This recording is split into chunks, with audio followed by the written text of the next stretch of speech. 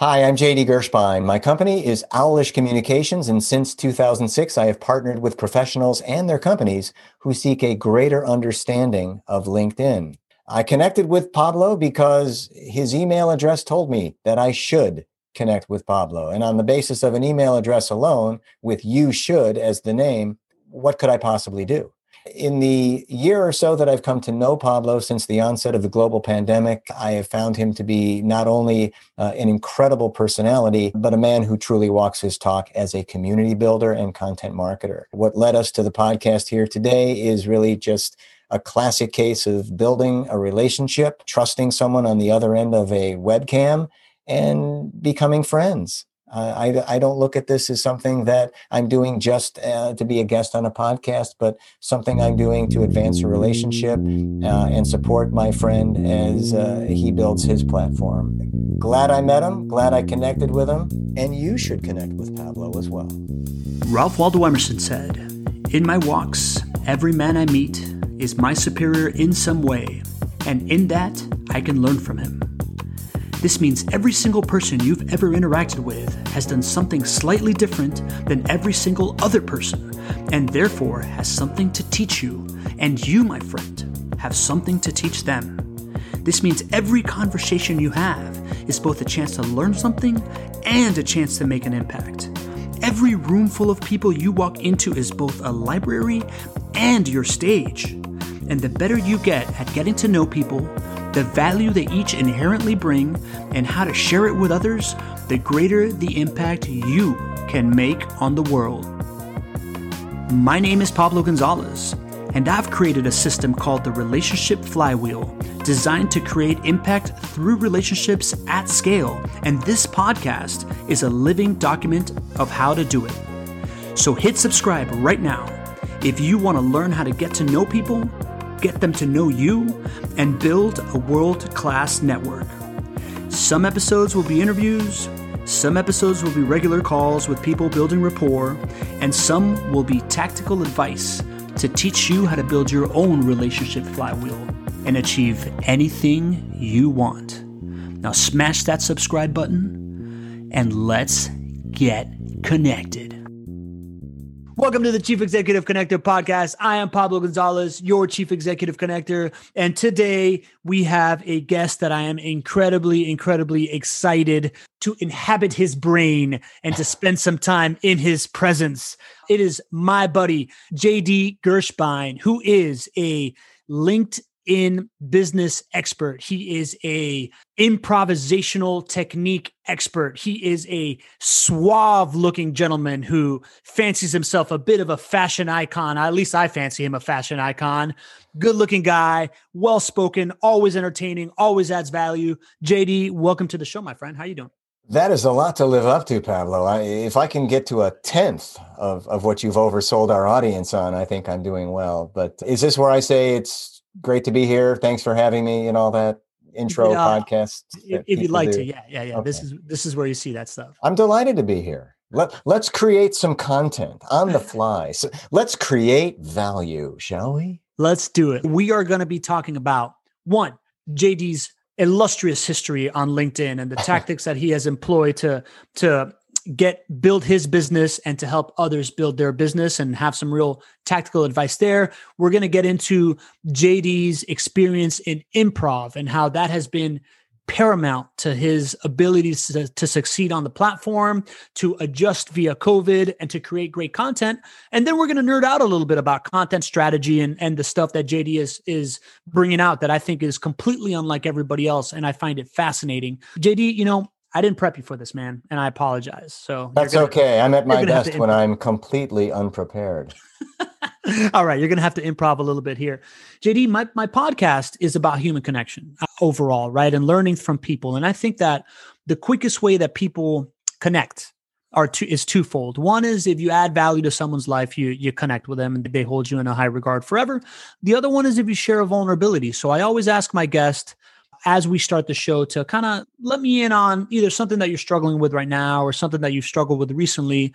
And we can dive into that to humanize you and to make, make our person that's listening in their ear and the podcast or watching right now live, see you as a human being and somebody that they can relate to. Well, if the pandemic has taught us anything, Pablo and listeners, it's that we are vulnerable, and the pandemic has truly exposed human frailty and our incessant need for human connection. And I'm no different. I've kind of navigated the last 12 plus months as we tape here today. We're a little over a year into the onset of the pandemic. What have I learned? What has brought the authenticity out of me? What has made me vulnerable? Similar to what a lot of folks are experiencing. I have maneuvered through many online communities. I've reconciled my own professional value. I've thought long and hard about what is it that I truly bring to the table? How am I moving the needle for my clients and students? And the incredible challenge of re-engineering an audience, because when you look at these networks, these communities we've built over the last, say, decade plus, we tend to look at these folks as just names or thumbnails on a screen and not personalities with the same foibles and idiosyncrasies as we have. So I think that I've been one to allow the pandemic to bring greater expression out of me, things that I may have held closer to the vest or was guarded about certain things. And I'm saying that with a lot more resilience and authenticity and empathy, all of those great characteristics that have kind of jumped to the fore during the pandemic, and taking more ownership of my story, I think would be the key here, and encouraging others to do the same. I have this almost who cares mentality at this point, because I feel that at this stage of the game, we have to learn more about people as potential business partners, as human beings. I love it, man. When you say that you were unleashing things that you kind of held closer to the vest before, can you give me an example of something that perhaps you used to not talk about freely on social media, that because of the pandemic or, because of the situation that we're in, that you've started opening up more about, that you've seen some success with? Well, there's nothing incendiary about it at all. When I started out in the LinkedIn space, it was a barren wasteland. I mean, there was nobody there. I was one of a handful of independent LinkedIn consultants in the world, and nobody's phone was ringing and nobody was engaging us for the services that we provide today. So a lot had to happen for me to have a career, and fortunately they did. So really since 2006, my priority has been to study the social science around this. So when I emerged, when I came on the scene, I was a very pragmatic guy. I appealed to the corporate sensibilities. I was totally into my role as an educator and took it very seriously.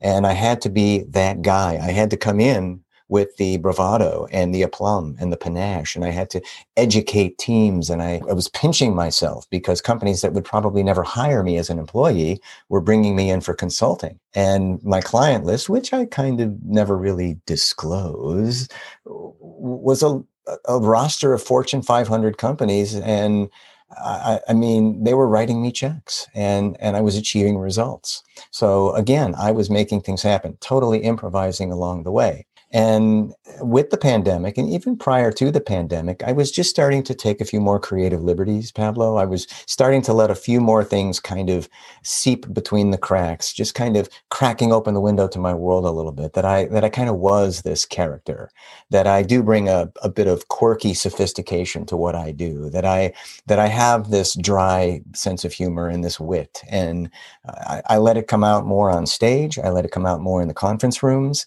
on college campuses. Wherever I was speaking, I was just injecting more of my personality into what I was doing, which for many years I held back. I just didn't think people were that interested in it. They wanted to learn LinkedIn. Got it. So it sounds like the lack of the in-person outlet led you to increasing that piece of your personality that you weren't putting online onto your online personality, and starting to focus more on what was working person to person. Connected more this idea that now we're more used to the idea of connecting over screens like we are right now, right?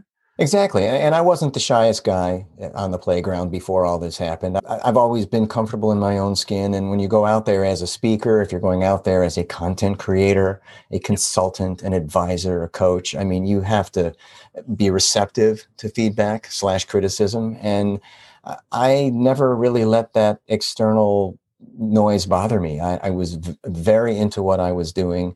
I was crafting content from an original, exemplary perspective. I didn't pay attention to what other people were doing. I was forging my own path. I was swimming upstream. And when I did notice what people were doing, it seemed like everybody was regurgitating the same thing again. And I, again, swam the other way. So I've always been a bit of a maverick individualist, Pablo, in the way that I design my programs and the way that I've built the JD framework, so to speak. So what you see here is what you get. It's taken me years in the laboratory of sculpting, and I hope you enjoy the product. I don't know if you know this, JD, but I'm a huge fan of the product. You're very kind. All right, man. So I'd love to spend 2 minutes telling me who JD was before LinkedIn showed up on the map. And then we can dive into LinkedIn's have a big evolution, man. So I'd love to kind of like live that through your eyes. But what was your career before LinkedIn happened? Well, I've always been around the marketing space. So really since the 1980s, which dates me just a tad, I've always been in marketing, and I've always appreciated the message, how to craft it, how to produce it, how to disseminate it, and how to capitalize on it. And that's what I've done.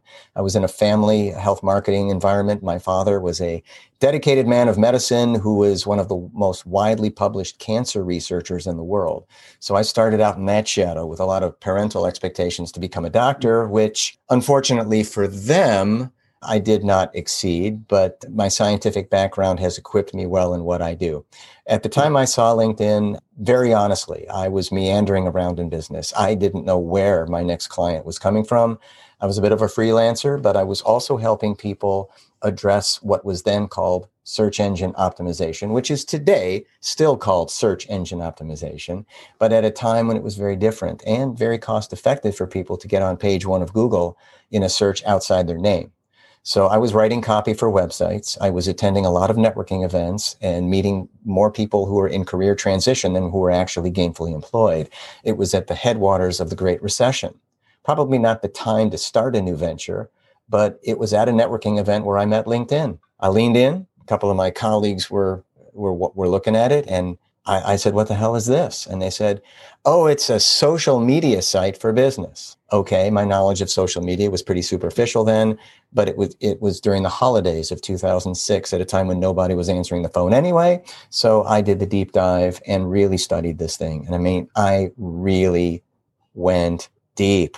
I immersed myself in what it was. Back then, it was a very crude representation of what it is today. It is a very aesthetic, very vibrant platform today, but it wasn't back then. So I kind of decided right then and there, literally right then and there, that this was great.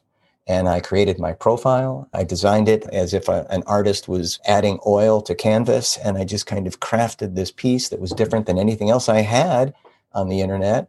Went out with that, started talking it up, and literally improvised a career, a livelihood out of just talking to people about how cool I thought it was. I love it, man. I remember when LinkedIn came onto my radar. It was around that same time, right? Like my buddy Naveen Kathuria, who is back then was a lawyer and now he's like the CEO of like a health tech company.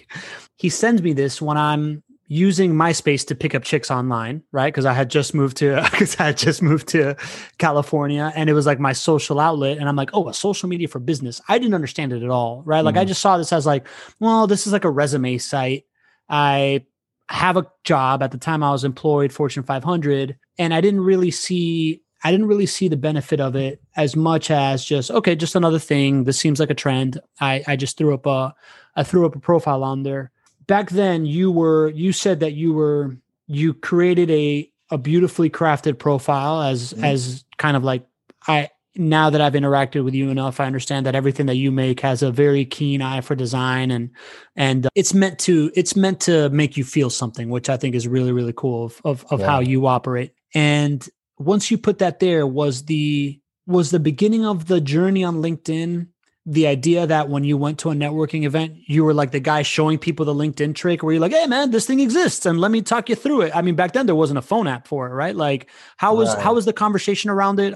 Tactically, where were you at? Were you reaching out to people on there that you already knew? Were you making new connections on there? Or were you talking to people live that you would then put on there and then create ambassadors for you? Where did it fall in back then? This was also before what we would call LinkedIn strategy really came on the scene. So when I created my profile, which was crude by today's standards, I had to kind of grow into the craft.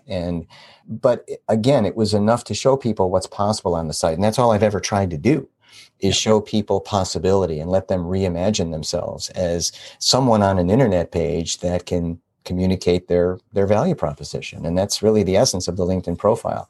At the time, yes, I was networking like a banshee. I was going to everything and everything, kinda. But at the same time, when it came time to do my 20 or 30 seconds, I would get up and I had designed a very compelling pitch statement or whatever people are calling it. Your 20 seconds, your 30 seconds, it goes by many names now.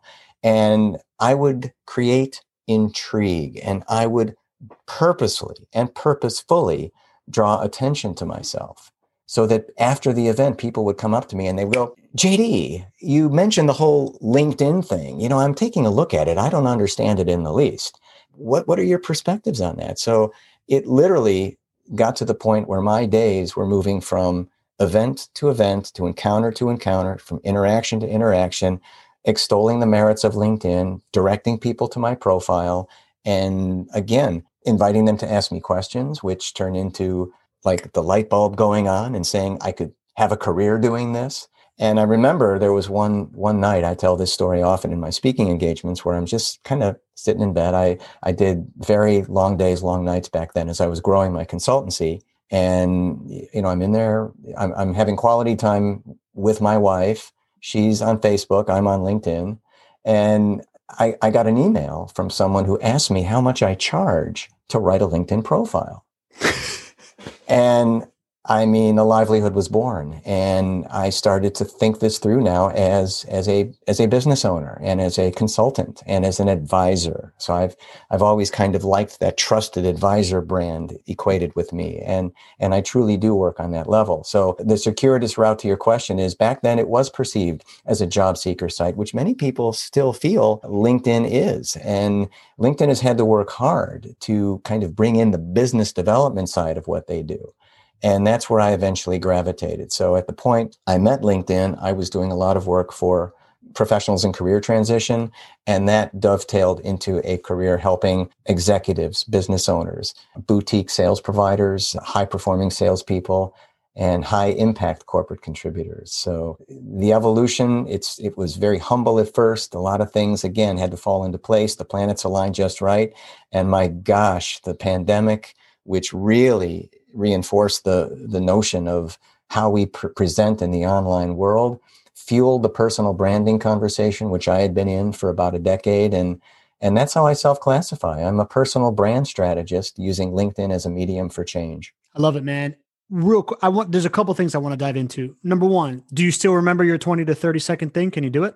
Back then? Yeah. Probably not. Okay. I'm literally the guy that changes it up every time I stand up. And, you know, as much as I've spoken in front of huge crowds, huge audiences, thousands of people at once, I've been on network television. I've done all sorts of really cool things on stage. But that 20 seconds where the person next to me is, and I know I'm next, and they're like finishing up, and I know I've got to go. I mean, the whole shot, man, my palms sweat, my heart starts to thump out of my shirt. And then I stand up and I don't know what happens. Again, improvisation. And I just deliver something, and I hope it's on target. Do you deliver something on target to convince in 20 seconds, or do you deliver something on target to open up curiosity? What is your goal? But with emphasis on the latter. I really have been in the business of trying to draw positive attention to myself. And that's certainly opened up through the pandemic, because as we are exposing our frailties and confessing our vulnerabilities, we open up more. And I've become much more human-centered in my work. I try to veer away from strategy and tactics as much as I can and explore the exquisite serendipity and randomness of LinkedIn, because we can only be prepared so much. A lot of things happen outside our control, and we have to react to them, or we are prompted by the system to take some kind of action. And if we do, it becomes a potential for business opportunity and brand building. If we don't, it's an error of omission. We didn't pay attention. We didn't heed what the system was giving us. So my teaching these days is largely neuroscientific. It's process-based. It's about paying attention to the stimuli that LinkedIn is throwing in front of you, but it's also taking cues from the real world and up-leveling in front of the webcam and being really good about how you speak and show up on Zoom calls and your own content videos. You do a lot of content video. I've watched your camera presence kind of get better and better and better through the pandemic with each time. And that's the whole basis of anything, isn't it? Rehearsal, repeating, and just going out there with confidence and really kind of taking ownership of your story and being puffy chested when the electronics are on, and delivering your message with absolute clarity and context. I love how you describe that. I mean, you're essentially describing purposeful practice, right? Like what anybody needs on the route to mastery is kind of what you describe. It's have a thesis, practice it, execute it, reflect on it, improve it, right? Absolutely. And continue going on, man. So what is right now? What are things that are working right now? Like you mentioned a couple of things of how you differentiate yourself on Zoom calls, which is the number one way. When you did this thing right here on the first Zoom call that we ever got on, I was immediately, you got me forever, right? So what is that equivalent on LinkedIn, JD? What are you seeing right now that are the techniques that make somebody stand out on LinkedIn, or at least the techniques that are working for you that you bring into the framework that you teach? Can you give us a couple practical tips? I've read a lot of the literature on how to craft the LinkedIn profile. I've contributed to it. I understand how to convey a value proposition in a very short period of time with words on a page and with images surrounding those words and these lexical cues that build brand. It's a very difficult and very challenging model to follow. And I've improvised around it like I've done everything else. So I feel I'm a leader by example in the field. I answered a call of leadership many years ago and accepted it and have built on it and have become a student of facilitative leadership and servant leadership. So I really work with my clients on more of a conversational level than ever before to help them develop what they need to present themselves. So I don't know going in what the goal is. I do know the end game. They either want to build a book of business, get more clients, get a better job or a new job. And these are the outcomes we play with. And so few profiles really ensconce the subject within those outcomes. And everything I've ever done has been outcome driven and it's been customer centric. So I try to put my clients into the shoes or eyes or heart rhythm of the people they most want to serve or aspire to serve, or the employers that may be bringing them in to work for them. And everything from there radiates out. And as opposed to wasting time telling people how cool I am. And for people who are out there who have first person their LinkedIn profile into just this ego driven piece on themselves, remove your ego from the equation and focus on the people you serve. And that will help you craft a bigger, better profile. So that was a realization I made truly at the start of the pandemic, but was starting to inch my way toward that even before then, where I was saying, okay, my clients don't care what I've done. They truly don't care what I've done. It should be running in the background and they should have an idea of what I've accomplished, but they don't care. They want to know how they can extract value from LinkedIn. What's it going to take to build this nebulous thing called a brand on LinkedIn? And that's where I focused, because I've got a pretty good foothold on what it takes to succeed on LinkedIn. It is a best practices approach, but everybody's unique and everybody's different. And the solutions have to be tailored to meet people with respect to their own learning curves. Because in the end, young Pablo, it's not about what I know. It's about what you've brought to the work. I love it, man. We're now 24 minutes into this conversation and you've peppered in language. Time flies when we're having fun, I suppose. You're right. You're right, JD. If it wasn't because I'm obsessively making sure that I want to hit on certain points, I would have no idea what time is happening. But you've hit a couple of keynotes that are right in line with, to me, the two fields of thought and execution around messaging, marketing, business building that I'm really, really passionate about these days. Starting with when you first found LinkedIn, you became an expert in LinkedIn, not by telling everybody that you're an expert in LinkedIn, but by evangelizing the opportunity in LinkedIn, right? Like by being somebody that is, to me, this is category design 101, right? Like your first thing is to develop a point of view of LinkedIn is this super powerful tool that everybody is underutilizing. Look how cool this thing is. This thing's awesome. You weren't saying anything about yourself. You were evangelizing this opportunity, and ergo, you got known as the guy that had the solution for how to solve that issue. And then the other piece that you just mentioned right now is this start with the end in mind piece, right? Like when you are creating a marketing campaign, when you are creating a LinkedIn profile, anything that you're trying to accomplish, people fall in love with the tactics and they fall in love with this, like, how do I start, without thinking, what does it need to look like at the end? And then you improvise through it, right? Like that is, we've talked about this, that's account-based marketing, right? Is this field of study that isn't driven by how many leads you create. It isn't driven by, what you're bringing in on top of the funnel. It's driven by how many sales you close. And if you're talking to the people that you actually want to be talking to, right? So yes. Again, in your marketing mind, you are going down these paths. I would say that I reverse engineer everything, to your point. I'm the guy that deconstructs and reconstructs. Strategy and tactics will only take you so far on LinkedIn. And even when we talk about the topic that we ideally pulled folks into this broadcast with, the idea of how you improvise the network you've built, the communities you're building. And that was a huge shift for me, was viewing my network not as a network. Network is a very dry, mechanical, almost robotic term. Community is a vibrant term. It's a human term.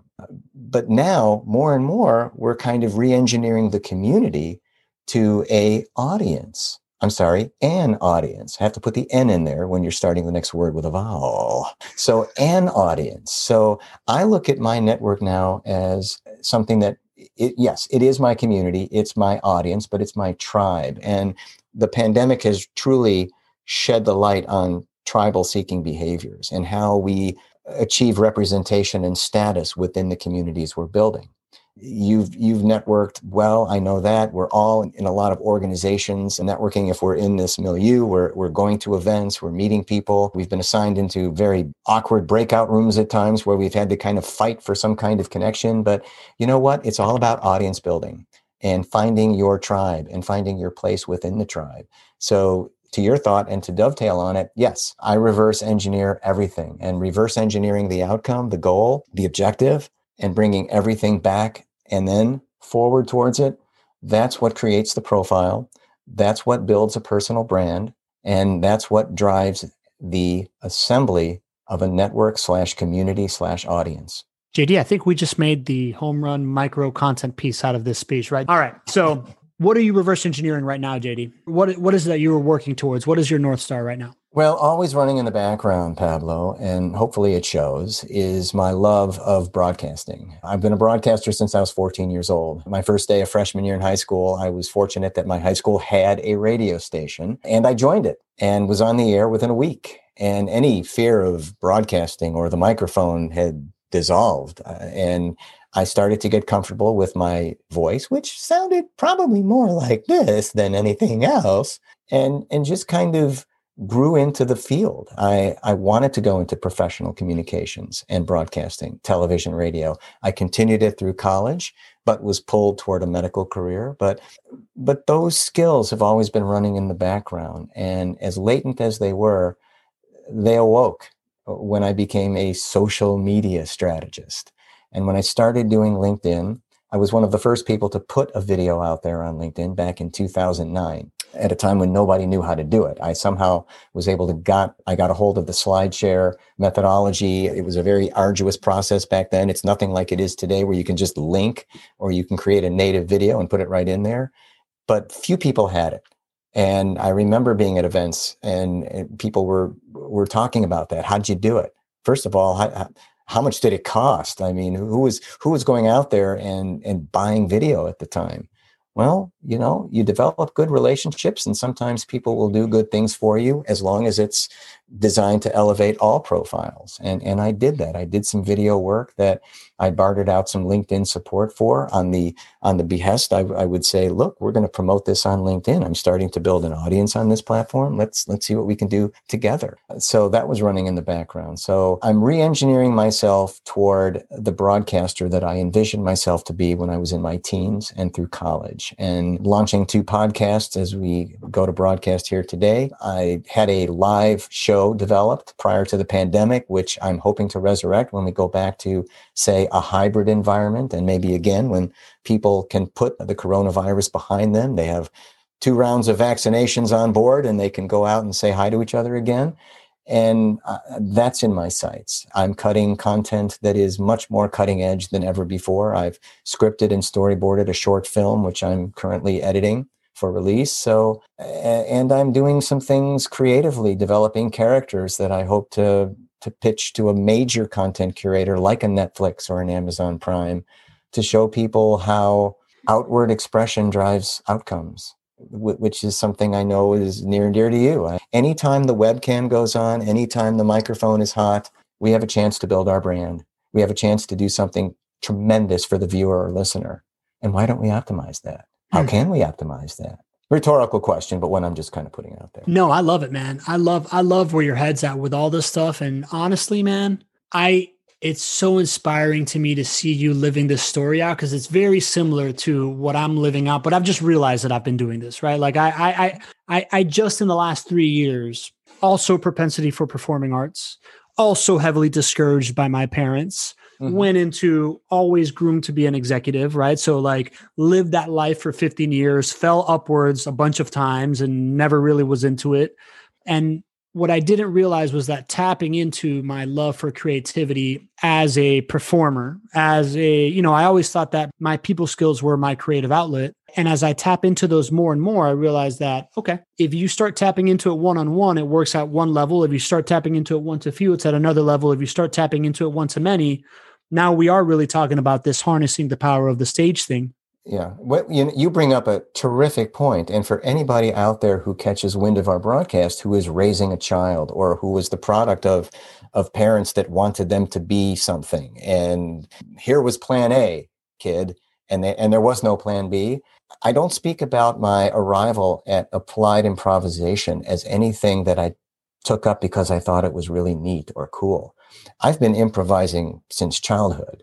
And the key driver of my improvisational mindset was when I broke free of the parental expectations of becoming a physician and literally created myself out of thin air. I had no identity back then. I was a kid that probably was a letdown to his parents at the time. Well, actually, my mom always supported me. And I grew to understand my father's perspective because all he wanted for me was success. But at the same time, he never veered from the position of just, son, you're going to be a doctor. That's all there is to it. Oh, but Dad, I have all these other creative outlets and I like this. I want to explore it. No, it was, you're on this track. Here's where you're going. And once I broke free of that, I saw my own personal autonomy come into focus. And I thought, all right, there's no more shackles. There's this, there's nothing before me but open road and sky and horizon. And here I go. What do? I don't know. And when you need it, you seem to find it.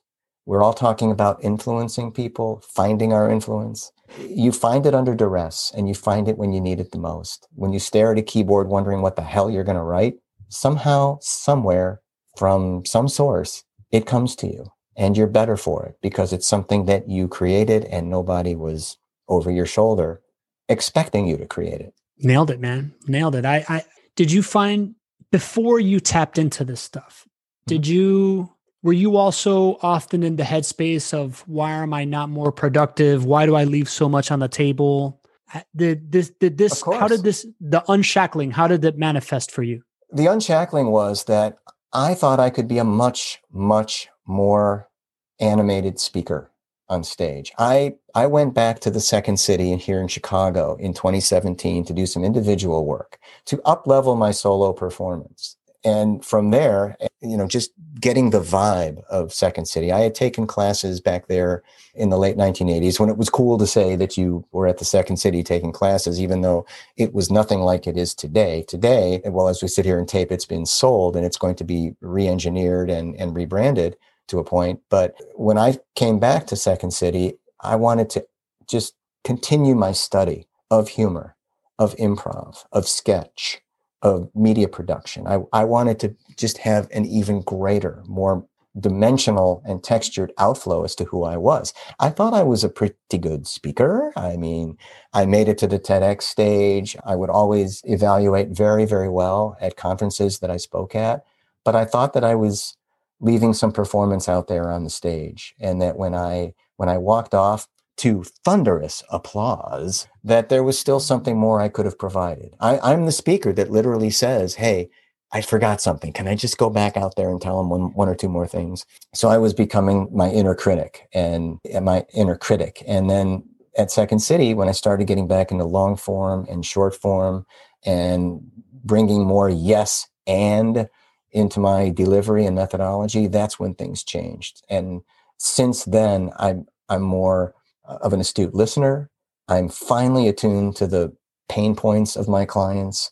And I've developed some techniques that help them get through some of those tough points and help them reframe what they've been doing. And I think improv gives us a beautiful way to reframe what we've been doing. You just talked about the yes and, right? Like that's the one tenet of improv that I'm very familiar with. The idea that whatever someone's giving, it's never, no, let's go somewhere else. It's always yes and add to it.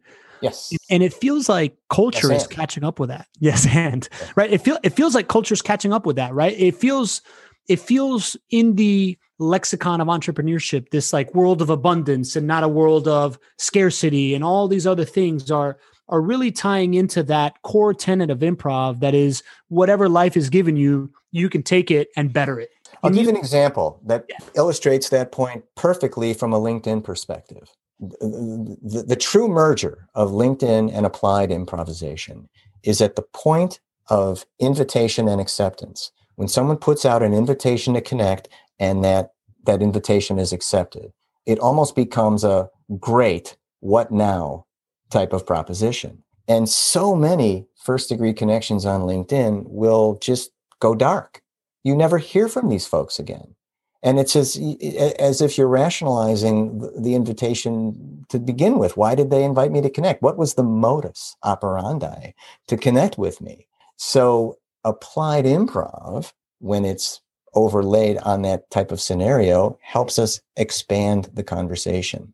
And I've looked at that as my own personal exercise in applied improv. Is when someone connects with me on LinkedIn, they're not off the hook. In fact, they've got more hoops to jump through before I accept. It's a huge piece of the LinkedIn equation and of the improv equation. So by getting better at listening, you're able to extend conversations. You're able to extract value out of these conversations. You're able to seed conversations and get them to the next level. But again, most people don't undertake that because they just accept the invitation to connect and go dark. So I'm the guy that's not going dark on you. I'm the one that's coming back with the thank you note, with the touch points, with the let's get this to a Zoom call. Let's see where we're at with this. Who's got a collaborative mindset? What can we do for the greater good? All those things that you try to get people into a one-on-one focused M-to-M, mind-to-mind conversation with you.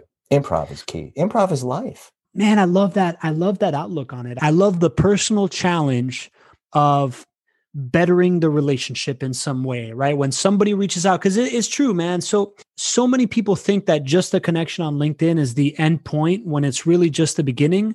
And when someone lobs you a ball, it is, in volleyball, there's this term called better the ball, right? Like when you receive the serve, you're trying to pass it to somebody in a way that they can set it for you easily, right? So you're trying to better from like a tough serve to an easy set. When somebody's passes to you to set, even if it's a tough pass for the set, you're trying to take that set and make it real easy for them to hit, right? Like you're always trying to better the ball. And yeah. I love this idea of the LinkedIn request or the connection request, you seeing it as this personal challenge, personal opportunity to better the ball, right? Like, where do we go from here? What's the next step? Buddy, you're not off the hook. I love that whole outlook, man. I want to get into how you see content right now, right? Like the stuff that you're about to put out and innovating the game. As somebody that's been on a lot of live stages, right? You said you had a TEDx talk already. I'm right now applying for my TEDx Jacksonville talk. I hope I get that. You've been on live stages in front of tons of people, and now you are making content that has the ability to scale to large crowds, but it's a very different interaction. Can you tell me from your perspective, being on stage and speaking, and how you perceive that the audience receives you versus live stages versus the content that you're making? Is it a similar effect? Is it a completely different thing? Where do you see the similarities and the differences, and kind of like how you wield that weapon in the favor of your mission? Is there a word that's being used more in today's parlance in business than content? We are not through my mouth. We are our content, and content is obviously a courier of brand. Our brand it's encapsulated within every piece of content we produce. And let's separate what content is. Content is outward expression, but it's not just about putting your expertise out there in front of a LinkedIn audience or a Facebook audience or an Instagram following. It's about every email you write, every voicemail you leave, every direct message you compose, everything you put out there, every image that you select about yourself has to be culled carefully from groupings. And you have to parse yourself out there at a rate that's acceptable to people. You don't want to oversaturate the market with you, much as you'd like to be everywhere, ubiquitous. But with ubiquity comes selectivity. And what I've always done, always from day one, is make sure that what I put out there is not only of impeccable quality that shows meticulous attention to detail, but that it uniquely identifies me. I don't work off templates. I don't strategize in advance. It's what comes to me in a particular day or at a particular hour or at a particular moment. And I'm present within that moment. So I'm preparing that content as if I were engaging with it. What would I do? Would I just do myself a solid and put a like on it? Would I engage with commentary? Would I share it? Would I tag people in it? Tagging/potting has become a huge practice in artificially exposing our content to a greater audience. But at the same time, when it's done right and we evangelize ourselves properly, others will want to evangelize us as well. And that's how we develop brand advocacy and create what I call a personal brand culture around ourselves. Wow, JD, very sophisticated terminology. Can you simplify that for us? Absolutely. Our content speaks to our brand, directly to our brand. It is what we can control. And the way we engage on it, when we start to think in terms of how this is going to convert, which is a very salesy term, our content converts by bringing us into the minds, hearts, and psyches and viscera of people, so that they know who we are, so that they know what we do, the way they know what products we sell, what services we provide, what niche we're trying to drive. And that way we seed conversations and opportunities. So content is, as they say, king, but the context with which we distribute our client and manufacture that content, manufacture and distribute that content is what's king. I got muddled up in my words. You see, that's the beauty of the pandemic. You can let this stuff go with mistakes and have the opportunity to correct it.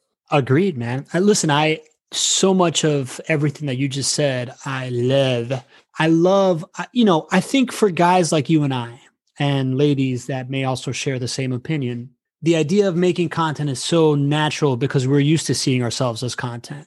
Right. I had never really kind of like put that together until you said it right now. Right. It's the idea that we are our content, right? The way that you show up when I'm talking to my wife sometimes and we're having this interesting discussion, I'm just like, this is content, like this is awesome. her Honey, let's create some content. Yeah. Yeah. Right. Like everything is content, right? Like it's just a matter of how much legs the content can have, right? A conversation between two people is a type of content that lives in your memory and you're able to apply it, and that content can affect your life. a conversation on a stage is a piece of that's not being recorded, is a piece of content of one to many people that can have a certain amount of impact. A conversation like ours right now that is recorded is a whole nother piece of content, right? Because now this has the ability to be the conversation between you and I, the conversation between you, Robert, and I, who's one of the attendees here in our panel. When we chop it up, when I share this thing as a podcast, I get 100 plus episodes per download, so that 100 people are going to also be able to be impacted by it. When we make the small pieces of micro content of you saying some brilliant stuff and maybe cutting out a little bit of that content, stuff that just happened with you. Now that becomes very easily shareable and commentable, and it starts to grow these different types of legs that lead to impact, that lead to magnifying that beautiful terminology that you just said, that is that the way we are converting on content is by bringing us into the mind and hearts of the people that we're trying to serve. True. And clarifying what we're able to help them with and help them achieve their goals, man. Like I never saw the root cause of it, the idea of thinking that everything that you do and you yourself are the content. It's just context around it that makes it different and allows it to perform differently in the minds and hearts of people. Yeah, and we're always curating the exhibit on ourselves. And I look at every opportunity, every networking event, every time I'm in a breakout room, every time I'm doing a virtual event, whatever the case may be, that's my brand on the line. And I can choose to be exemplary in how I go about building it, or I can hide behind silence, or turn my video off, or unmute my mic. And I'm not that person. I'm the person who is wide open, receptive, making eye contact with the camera, hence my viewer. And knowing a few things about being good in front of the camera and the microphone are really helpful right now. We do so many self-sabotaging acts out there right now, and inferior content is one of them. And I would implore anyone who's at wherever they are in the content journey right now, it's all about having the voice and freeing yourself up to do it, and doing what many other people won't. When we talk about those who are marketing content on a regular basis, it isn't that large a percent of the population online, because a few people are kind of held back, whether it's their own personal inhibitions, imposter syndrome and the like, or they just don't feel like they're willing to put themselves out there in a way that they can be taken at face value, or they haven't acculturated to the online world, or they're imprisoned within their reptilian brains and they don't want to venture out of their comfort zone. So a lot of reasons why people just kind of self-handicap and don't put out content. But for those that do, and there are more that are doing it, it becomes a very gratifying piece of online activity. And that's what bolsters our online presence, hence builds our brands. And there's no other way. Interestingly, people call me and they'll still say, JD, can you help me build a brand on LinkedIn? And I will tell them, I'd like to tell them, well, no, I can't. That's completely up to you. But I can certainly help you forge the path, and I can provide trusted thought partnership along that path. But when it comes to the idea of building brand, the misnomer is that you would consult with a personal brand strategist to do that. When in reality, it's about unleashing the expression within you, finding your own channels for disseminating the work, and fronting this with the supreme conviction in your abilities that, yes, this is attributable to you. This is what you believe in. This is your product, your service, your skill set, your expertise. And let people make up their own minds about you. Love it, man. Yeah, I agree. Finding your voice is a lot of what we've talked about in this conversation has been about finding your voice, right? It has been about from delineating between the medical career your parents wanted to the career that you want, to finding something that you think is really, really cool and evangelizing it, and then finding a customer because you've evangelized it so much that people start paying you to work within it, to now this content journey, right? How the way that you talk about improv, to me, it's all reps, right? Like it's all about reps and iteration. Yeah. So the more content you make, the more practice you get at finding your voice, the more feedback you get from people on what you're putting out and how many likes and how many comments and the DMs that you get about, hey man, this was really, really cool. Or you all of a sudden see somebody in your network share something that you wrote. They're like, man, I didn't even know that person was paying attention. Right. Like all those iterations and moments to opportunities to refine what you're saying truly allows you to find your voice, which, as we've discussed in this conversation, is what's going to bring you the ultimate joy and fulfillment and professionally success. Right. Yeah. And everybody engineers their own voice. I mean, the way that it sounds, the way that it creates inflection points in your discussion, and everybody has that kind of baseline surface level of pain that they're willing to share. And what I found is during the pandemic that as I moved more of that upward, and I wouldn't say I've had a life of pain, but we all have pain. The greatest anything comes from a place of pain, whether it's marketing, whether it's art, everything.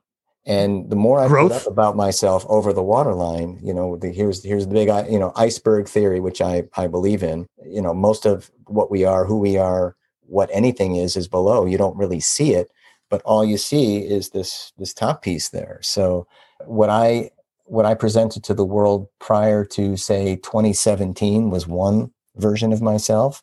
From 2017 on, I started, when all this best version conversation started happening, I bought into that. I bought into that wholeheartedly. And I said, you know what? F it. I'm going to put my best presentation out there. This is me. This is unadulterated me.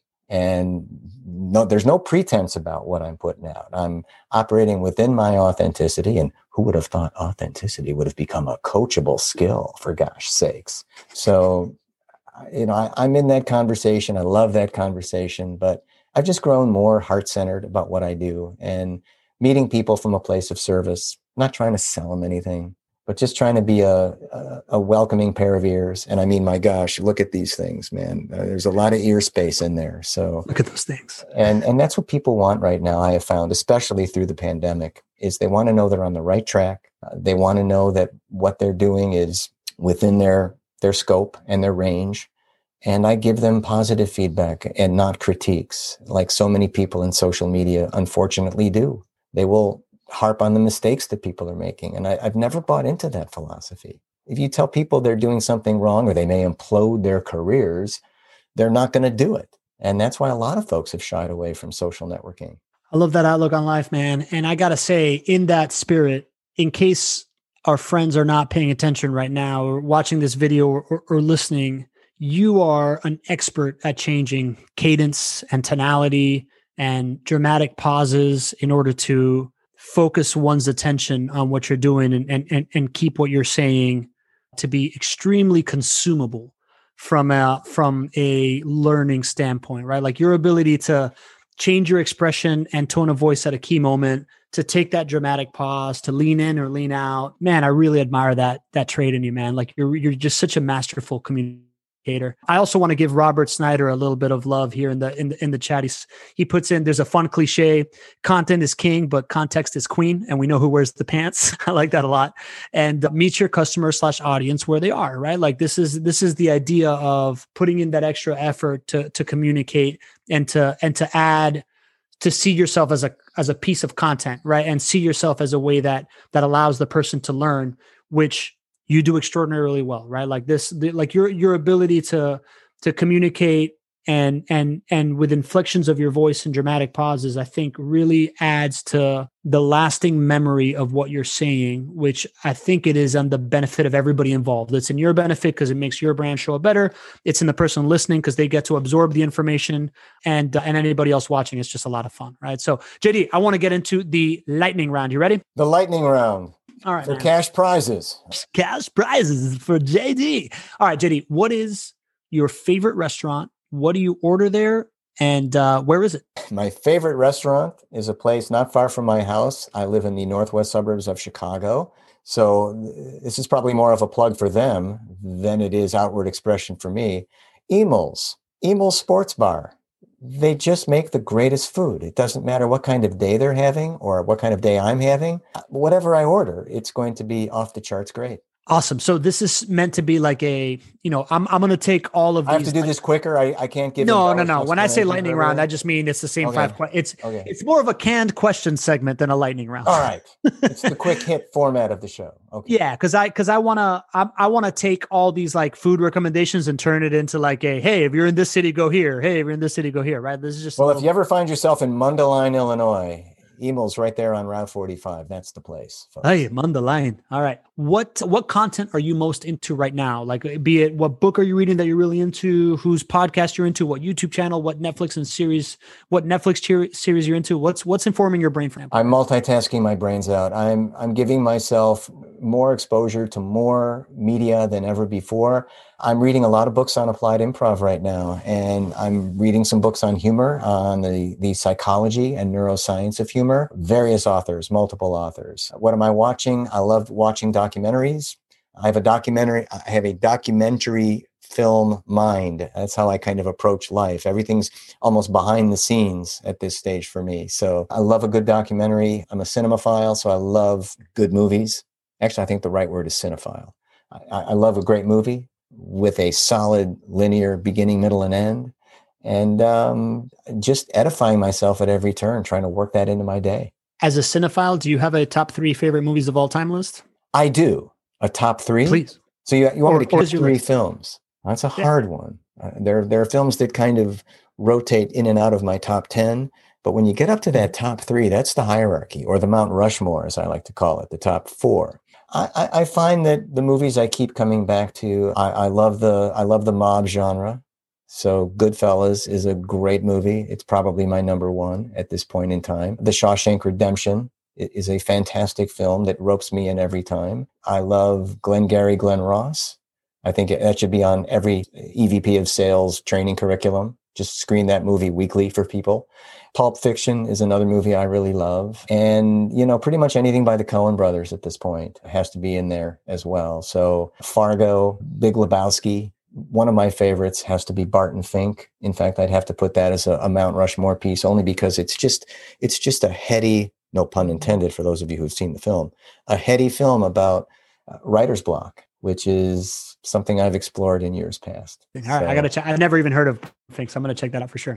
What is something that you were sure about in your 20s that you no longer believe? What is something that I'm sure about in my 20s that I no longer believe? That is a great question. And it puts me on the spot, and it forces me into working one part of my brain while I'm still trying to maintain eye contact with the camera and give folks some semblance that I will know what I'm talking about when I deliver. Something that I believed in my 20s, which is no longer true, and that is there is a linear path to our lives. We are more nomadic and more migratory than ever before.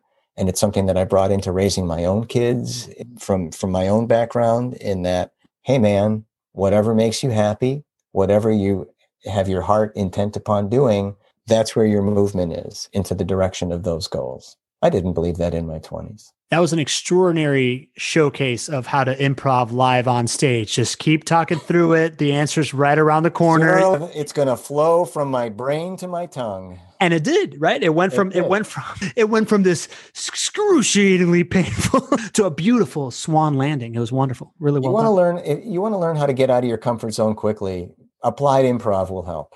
Force yourself into those uncomfortable scenarios, and you will be forced to find your influence. Absolutely. Got any others? Or is the audience like saying, okay, I've had enough of these quick hit questions yet?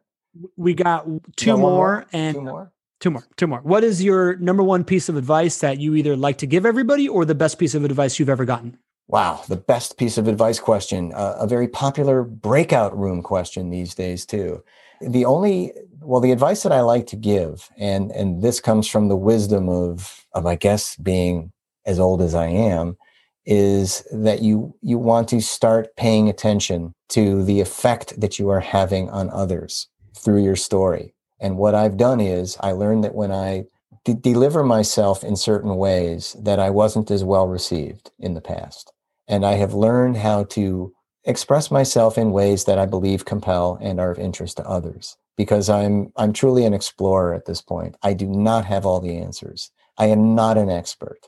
I never talk about myself as being a thought leader in the first person, but I talk about myself as accruing some wisdom through the years and having a depth and breadth of knowledge that can only come through thousands of hours of experience, and would never make any bold claim that I could not live up to. And I think that's a problem that younger folks would have, is that they feel they're invincible. They feel they're on top of the world. And you know what? It's okay to have a few chinks in the armor. And the advice that I have received, just pick one or the other. The best advice I ever received, and I write about this, is protect your intellectual property. And that came from my mom. And I write about this in my blog about my mom, where she had conveyed the story to me about Simon and Schuster, who were the creators of the Superman comic book franchise, who got bilked out of tens, if not hundreds of $1 million of potential royalties because they just let down their guard. They sold their idea to the wrong folks at a price well below market value and were phased out of so much revenue. And that is good advice. And I would tell that to anybody who's at whatever level of the thought leadership journey they're on, or the content marketing journey they're on. Protect what you put out there. Make sure that if people are liking it and sharing it, that it's attributable to you, because content theft is no different than having someone walk into your house and lifting your TV off the wall. Got it. Never had that one before. That's good. JD, before our last question, this is your stage, man. Promote whatever you want to promote. Where's this amazing piece of, can you give us a little sneak peek into the content you're making? Is that not ready to share? Where do we find you? Where do we connect with you? I'm out there, folks. You can find me on all of the platforms of choice these days. I live on LinkedIn. LinkedIn is always the best way to review me and begin a conversation with me, but personalize that invitation and let me know why you'd like to connect with me. But I'm specifically, it's time dated, because if I tell you that I'm doing something and I'm launching this and that and it doesn't come to fruition, my gosh, then I'm going to look back on this content we created and say, outdated. Boy, I wish I didn't say that at that time. So I've got a lot in the works, like a lot of folks. I'm one of those people like you, Pablo. I think you can relate. We've chatted about this, and so many folks in the audience can relate. I wake up and my mind's going a mile a minute. I get up early. I put in long days in front of the Zoom. I'm writing a book. I'm launching podcasts. I'm scripting films. I'm designing an online course. I'm doing pretty much everything that folks in our situation are trying to do or want to do or have scratched the surface in doing. And I've made progress, and sometimes I've stalled and I have to go back and revisit it. So literally, in terms of applied improvisation, I wake up and I don't have a plan. I sometimes the first email I see will dictate the course of my day. And when I do have time, I'm always writing. I make it a point to add about 2,000 to 3,000 words in my archives every day. And hopefully with the idea of coming back and putting them somewhere, whether it's in the book, whether it's in the podcast, whether it's part of my talk tracks in a program like yours. I continue to prepare and fortify myself and create the illusion that I'm doing something right. Illusion created. JD, last question that I ask everybody is, where do you find community? I'm finding community wherever I go at this point. In the online world, in the insular environment of the internet, I've really found myself. I was struggling with who I was, and the internet kind of paved the way for that. And when I created my LinkedIn account, I was well on my way to establishing an identity in the business universe, which I never felt I have. And when you feel like you've accomplished something and you've brought yourself from a point A to a point B, you can now look to point C. And I'm constantly trying to find my point C. I'm at a solid point B right now. And I ain't never stopping growing, never stopping learning, never stopping communicating to people. And I'm in the business of meeting good human beings wherever they come from, and ideally accepting them into my community. Ideally, they've accepted me into theirs. We become parts of each other's tribes, and we can collaborate and work for the greater good. And that's where the world goes round. JD, I am so happy to feel that we are in our tribe together, man. Like, you have been a revelation to me, man. Right? Like, just from the moment I saw you show up in Frank Again's networking group, I knew there was something about you that I connected with immediately. At first, it was like your flair, but it's very clear to me that we see the world from similar perspectives, and to think that to think that I can say that and see how it manifests in someone like yourself is very inspiring to me of who I can be when, in a couple of years, when I reach your level of experience and whatnot. And I'm extremely, extremely grateful for our friendship, man. Like, I just think you're the coolest, and I'm happy to have you in my life, and I'm pumped we got to do this. And I'm hoping that this continues and I keep adding value to your life as you have added to mine, man. Thank you. Thanks for doing it. You will. And I will leave you and the listeners with one final thought/quote. And that is, this is a favorite of mine because, well, quite frankly, I conceived it and I've put it out there as content. No one is everyone's cup of tea. Strive to become an acquired taste. Fini. I love it, man. The key to building your relationship flywheel will rely in your ability to design and build your own stage where you can have conversations with people, getting to know them, understanding their value, and sharing it to the world. This is the service that I offer, and I offer it to $100 million companies where we're setting record-breaking sales goals with it. If you want to know more about that, go to connectwithpablo.com. If you're just an individual that wants to build it, subscribe to this podcast and subscribe to my email list on my website, because coming soon is a community where I'm going to teach this to you personally. Go to connectwithpablo.com.